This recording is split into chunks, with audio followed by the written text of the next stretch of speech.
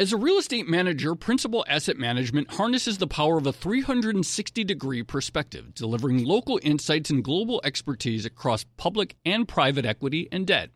Their teams apply local insights and global perspectives to help identify the most compelling investing opportunities. Principal Asset Management. Actively invested. Learn more at principalam.com. Investing involves risk, including possible loss of principal. Principal Asset Management SM is a trade name of Principal Global Investors, LLC. Hey there, it's Joe Weisenthal. And Tracy Alloway. And we are the co-hosts of the Odd Lots podcast. And we want to tell you about a new podcast here at Bloomberg we're really excited about. Money Stuff, the podcast. That's right. Friend of the pod, Matt Levine, is teaming up with our other friend and Bloomberg TV host, Katie Greifeld, to bring the Money Stuff newsletter to life. Every Friday, Matt and Katie will dive into all the Wall Street finance and other things that make Matt's newsletter such a hit. You can listen to Money Stuff, the podcast on Apple Podcasts, Spotify, or wherever you get your podcasts.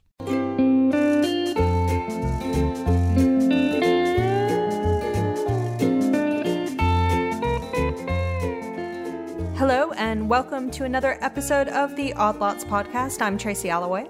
And I'm Joe Weisenthal.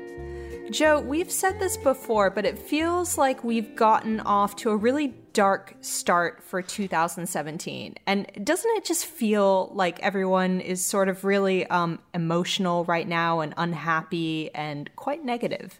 Wait, when you say we've gotten off to a dark start in 2017, do you mean the world or are you referring to our podcast? Because I guess they're both kind of true, maybe. Yeah, I think you could take your pick. I did mean the podcast specifically. I mean, we've been going through some not sunshine and light topics, right?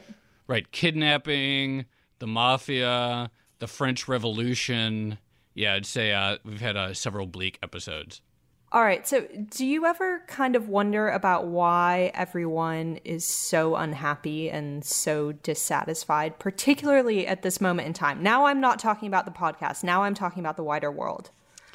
It certainly does feel like there is some sort of deeper crisis that is not something that just started this year, that's not something particularly related to politics in any given country, though it may manifest itself as such from time to time.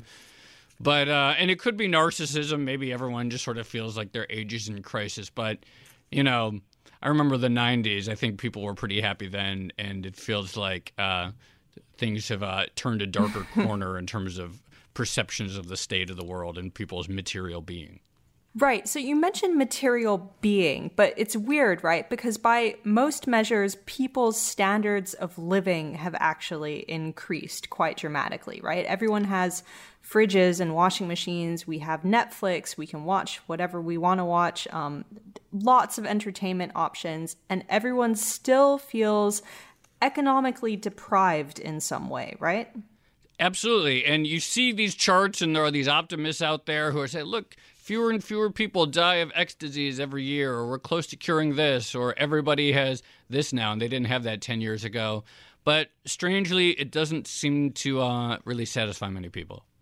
Right. And economics hasn't really been able to discuss that issue either. Because again, if you look on a pure economics perspective, like sure, you can look at sluggish wage growth, you can look at low productivity, but overall, things should be reasonably okay. You'd think so. So what's the answer? How about Buddhism? Go on. Okay. So today we are actually going to talk about what we can learn from Buddhism when it comes to economics. And if you think about it, it's a really interesting question because at first glance, you would think Buddhism is almost totally different to economics, right? Economics is all about goods. It's all about increasing wealth. And Buddhism is pretty much the polar opposite. Yeah, absolutely. It would not be intuitive that there would be an episode of this podcast where the two are combined. But there's not just an episode, there's actually a class being taught called Buddhist Economics. And today we are going to speak with the professor behind that class. She is Claire Brown. She's a professor of economics at UC Berkeley.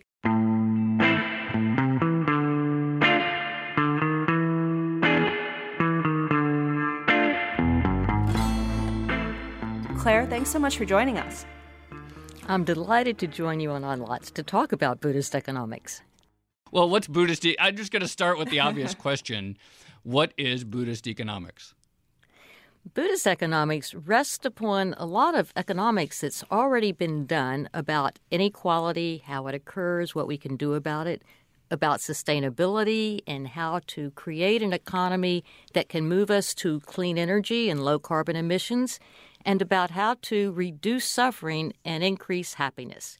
So Buddhist economics basically brings together a lot of economics that's already out there, but it's done in a very fragmented way.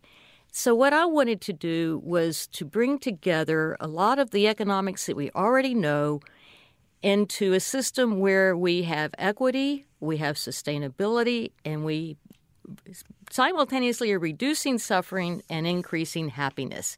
And then it's in the last part that Buddhism plays a big role. Because in Buddhism, we're all interconnected with each other and with nature. And we are supposed to reduce suffering. And so there's a way to integrate all of these ideas into an economic structure that can make some sense. So, Claire, how do you square Buddhism with classical economics? Because economics is essentially, we said it in the intro, right? It's all about goods, but even its view of labor is very, very specific, because in classical economics, employers are always working towards increasing output while minimizing employees, right? So how would they ever account for things like well-being? Let's step back 1 minute and say, what are our two biggest economic problems? They're inequality and sustainability. And we do care about labor and jobs and technological change, but right now we're dealing with enormous inequality that's been growing for the last 40 years, and we're dealing with the problem of global warming where we need to move to a clean energy economy. So the way we put together Buddhist economics is we say, we know a lot about inequality. Society picks their level of inequality, and then they can set up their institutions or rules and regulations to decrease inequality. We know that we can do that. But, in fact, we haven't in the United States. We also know that we have the technology, we have the science about how to move from a fossil fuel economy to a clean economy. We know we can do that. So why are people feeling unhappy? Well, from a Buddhist economics viewpoint, people are feeling unhappy because when you have increased inequality, people compare how well they're doing to the people above them, and all of a sudden, the economic growth is going to the top 1%, and families across the board are feeling less well off. It's like we don't need to have that level of unhappiness, but we are having it because our society and our economy are not willing to undertake the policies to actually redistribute income and to help the bottom 95%. Now, one of the things that strikes me about economics is, and a sort of truism that I think extends beyond just economics, is you can get what you measure. So it's easy to measure the number of people who are unemployed, and it's easy to create a policy in theory that reduces the number of unemployed. Or if you want to lower people's taxes, there's a number there. How do you measure happiness? I mean, it's a subjective thing. People might say, everyone feels so unhappy these days, but it's not like there's some obvious statistic out there that judges the mood of the nation. So how do you feel confident saying what we sort of all intuitively feel, which is that people are unhappy and unsatisfied? You're right. It's very hard to make a good measurement of happiness and even of well-being. But economists have lots of ways we do it. We have many metrics. One of them, for example, for happiness is the Cantril ladder, where Gallup asked people around the world, how are you feeling about your life on a ladder? If 10 is the highest rank and 1 is the lowest, right now, what's the best you could do in your life? Where are you on the ladder? What's so interesting is that most people just give a perfunctory, I'm a 5 or a 6.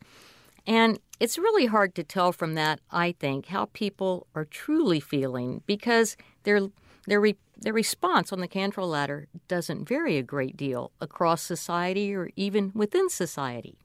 But we can go one step further.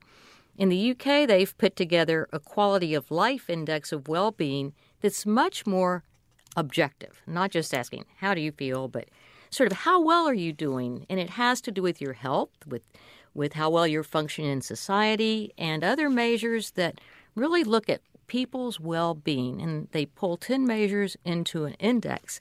And what they find is that when inequality goes up, the social well-being index goes down. People are actually not doing as well in a very objective manner. And so we can see that, in fact, social well-being and inequality go together, unfortunately, inversely.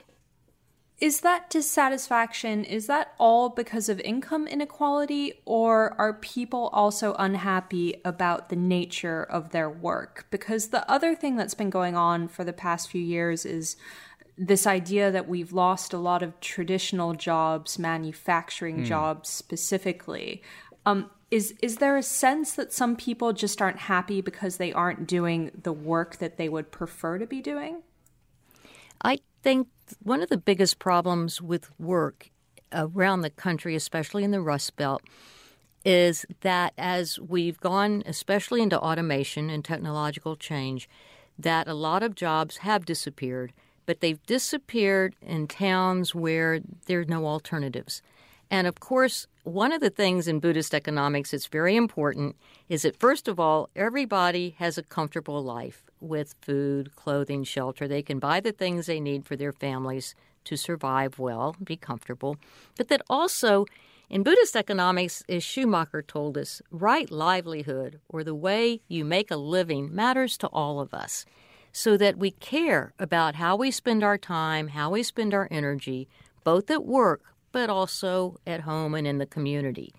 So in Buddhist economics, well-being encompasses not just your consumption, because everyone needs a certain amount of consumption, but also encompasses how well you feel about your work and your productivity at work and what you're giving to the community, and then also how well you feel about your relationships and what you're doing outside of work, at home, with family, with friends.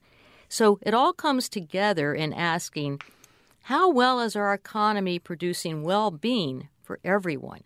Not just how, right now, the way we measure economic performance is we say, oh, what's the GDP? What's the output on average per person, which really doesn't tell us very much about well-being.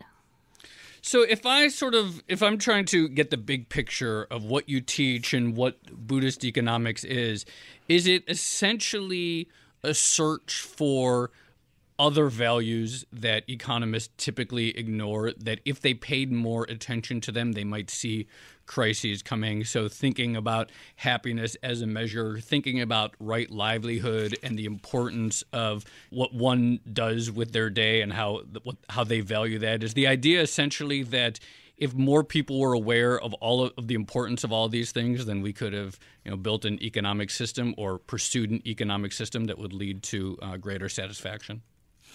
I think that's well put, Joe. Yes, I think here's the whole point. Economists know a lot about how to improve equality within a society. We also know how to make a more sustainable world built upon clean energy.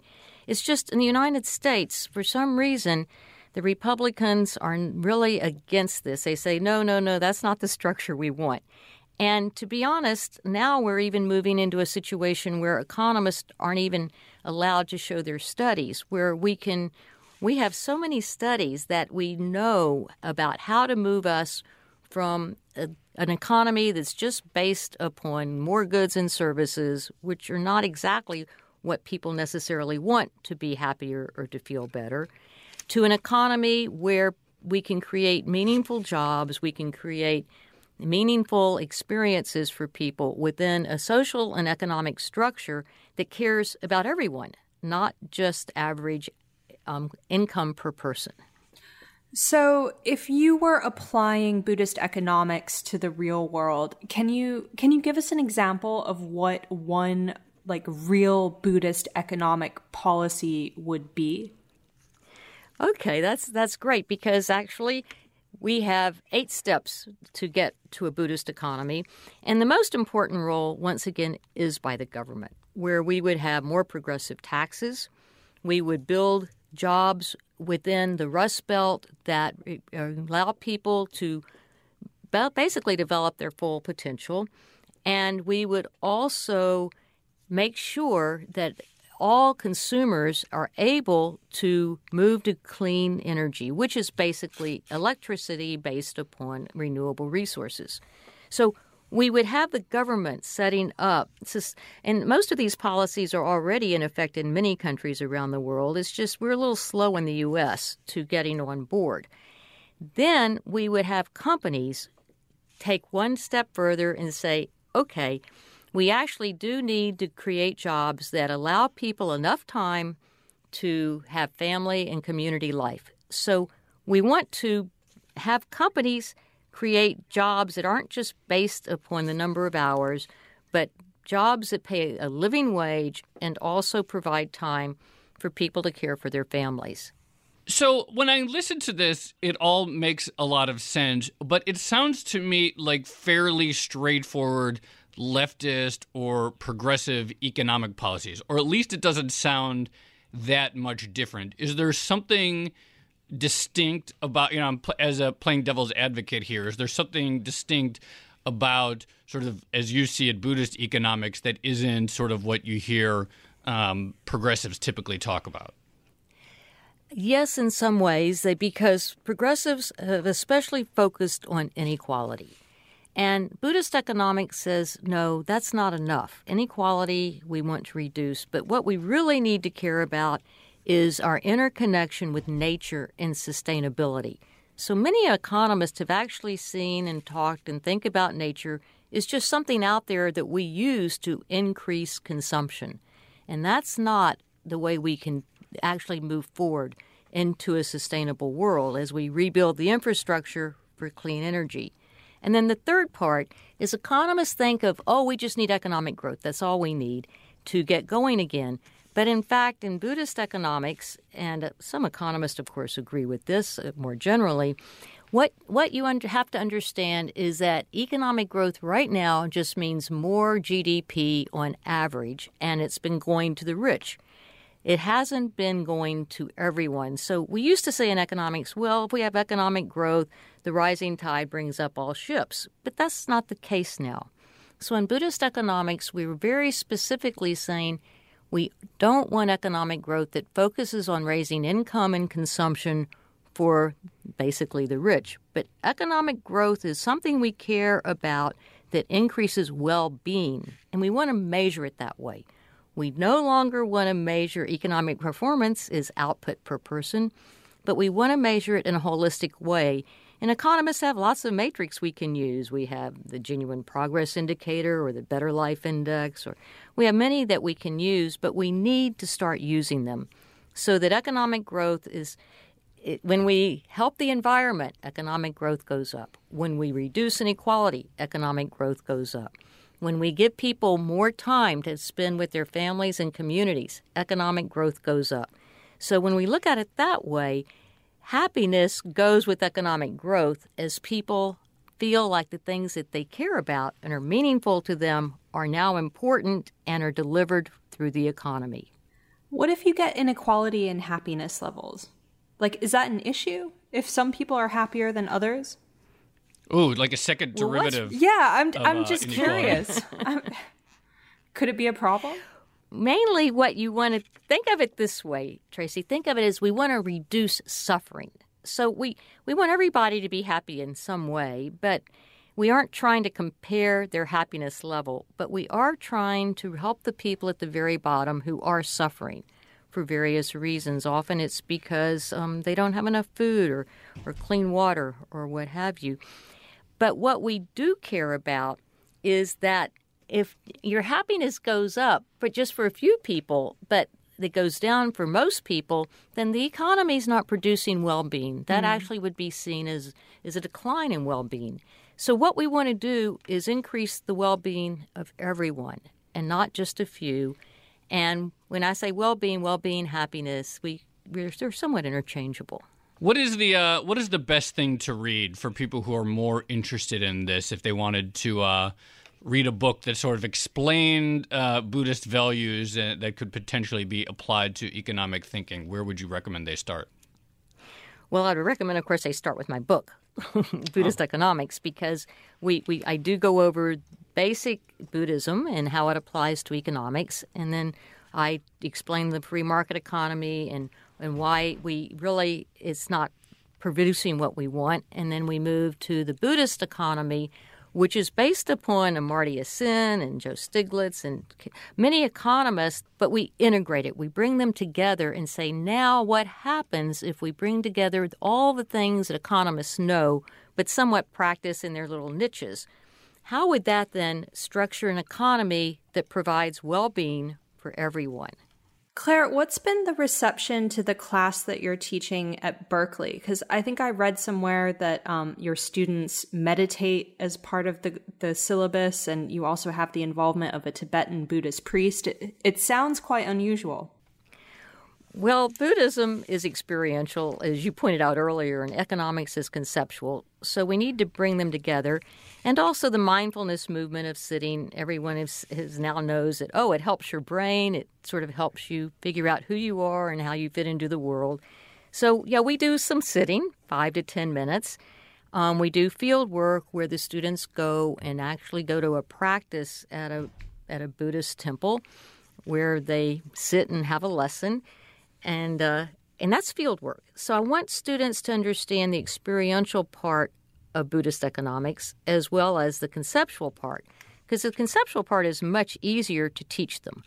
They all know how to do economics, or they're learning at least. And so the students, actually, when you ask them at the end of class, what was most important, they said, we love the experiential part. That was great. But we also love thinking outside the box. And many of them have come back and said, it has helped me so much to learn to quiet my mind and open my heart when we're sitting. And so the students love the class, basically, and so we have to ration it. But then I say, go out and help each other, teach your friends, which they then do.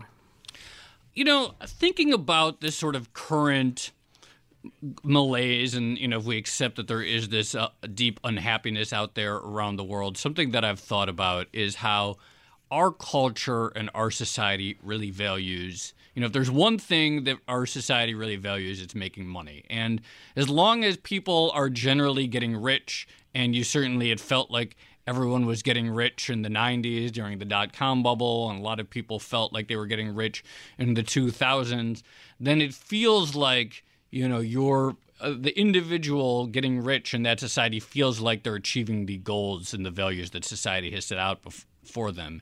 And now, in the wake of the financial crisis, I wonder, people are maybe they've returned to jobs, but it doesn't really feel like people don't feel like they're thriving. And I wonder, if the issue is we don't have a thing that society is for besides being rich, and that, besides just anticipating what aspects of an economy are going to make people unhappy, that it really comes down to sort of these deep values that we don't, there's not something bigger that people can pursue other than sort of individualism and their own material well-being, and that the sort of more spiritual approach and understanding non-material things is sort of the essence of why people are unhappy. Maybe I'm just restating it, but I think this sort of really, what you're talking about really does, I think, speak to why we see this rise in unhappiness after the economy really stalled out.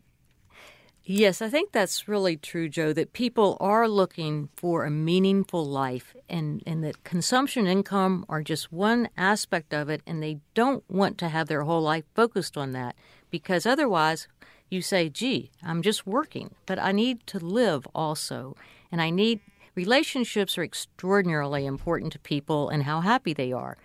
And helping other people, in fact, makes people much happier. Right. So we know that we need to be able to bring these all together, and we can within our economic structure. We can't just any longer say, that's okay, one day maybe you'll be rich. I have just one more question, and then we have to let Claire go. But it's that there is a theory out there right now, which is that if we allow the economy to keep working as efficiently as possible, if we develop as much technology as possible, we'll get everything automated. Output will be fantastic. We'll have a bunch of robots doing all the work for us. And we as human beings will be able to sit around and enjoy our leisure time. How does that square with economics and with Buddhist economics in particular? Right. Well, I know I read these are my colleagues at MIT in various places. And I think we're a long way from that. But I do think that one of the wonderful things about our increased productivity and technology is we could lower the work week. And we can do that. But to do that, we need to do it within a structured framework where minimum wages and transfers from capital to workers occurs in a balanced market system. We can do all those things. And in my book, I talk about some of the policies that are suggested and how we might move to there. But it's a wonderful opportunity to think, we won't have to work as hard. We won't have to work as many hours. And we can focus on our well-being within our families and our communities and our country. And that would be a wonderful way of seeing the economy delivering well-being to everyone. Okay, Claire Brown, professor of economics of UC Berkeley, thank you so much for joining us today. It was my pleasure being on Odd Lot and talking with you. Thank you.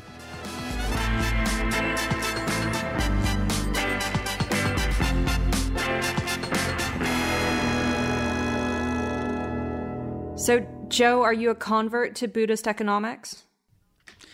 I think there's real value here. I think that there is something, this idea that economics needs to find new ways of measuring the well-being of society beyond the traditional ones is an important one. And this idea that perhaps there's part of the deep unhappiness that a lot of people feel is as a result of an economy and a society that prioritizes some of the wrong numbers, I think is also true. So I think there's a lot of merit to this approach. Yeah, I completely agree. The only thing I'm a little bit frustrated with is the policy recommendations, because as you pointed out, a lot of the Buddhist economic policies, so to speak, just sound a lot like the traditional progressive policies that we've heard from economic thinkers for decades now.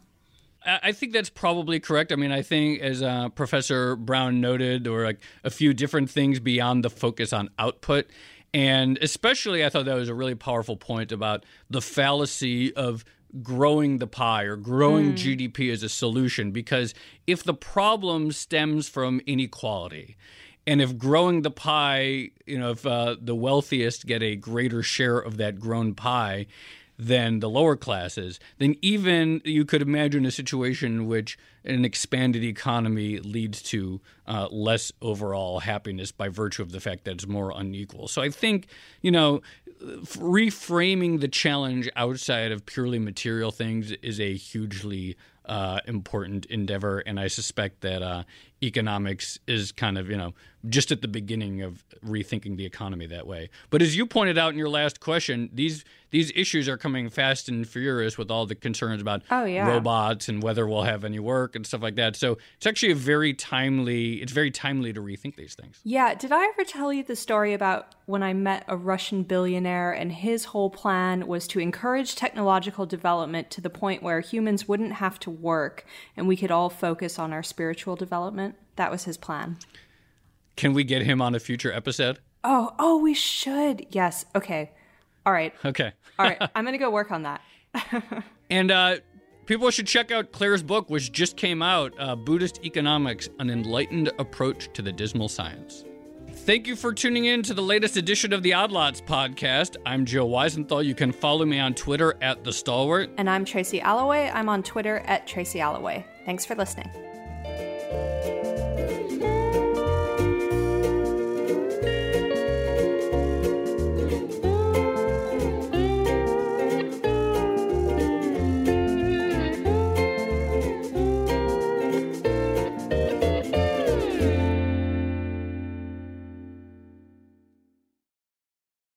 Hey there, it's Joe Weisenthal. And Tracy Alloway. And we are the co-hosts of the Odd Lots podcast. And we want to tell you about a new podcast here at Bloomberg we're really excited about. Money Stuff, the podcast. That's right. Friend of the pod, Matt Levine, is teaming up with our other friend and Bloomberg TV host, Katie Greifeld, to bring the Money Stuff newsletter to life. Every Friday, Matt and Katie will dive into all the Wall Street finance and other things that make Matt's newsletter such a hit. You can listen to Money Stuff the podcast on Apple Podcasts, Spotify, or wherever you get your podcasts.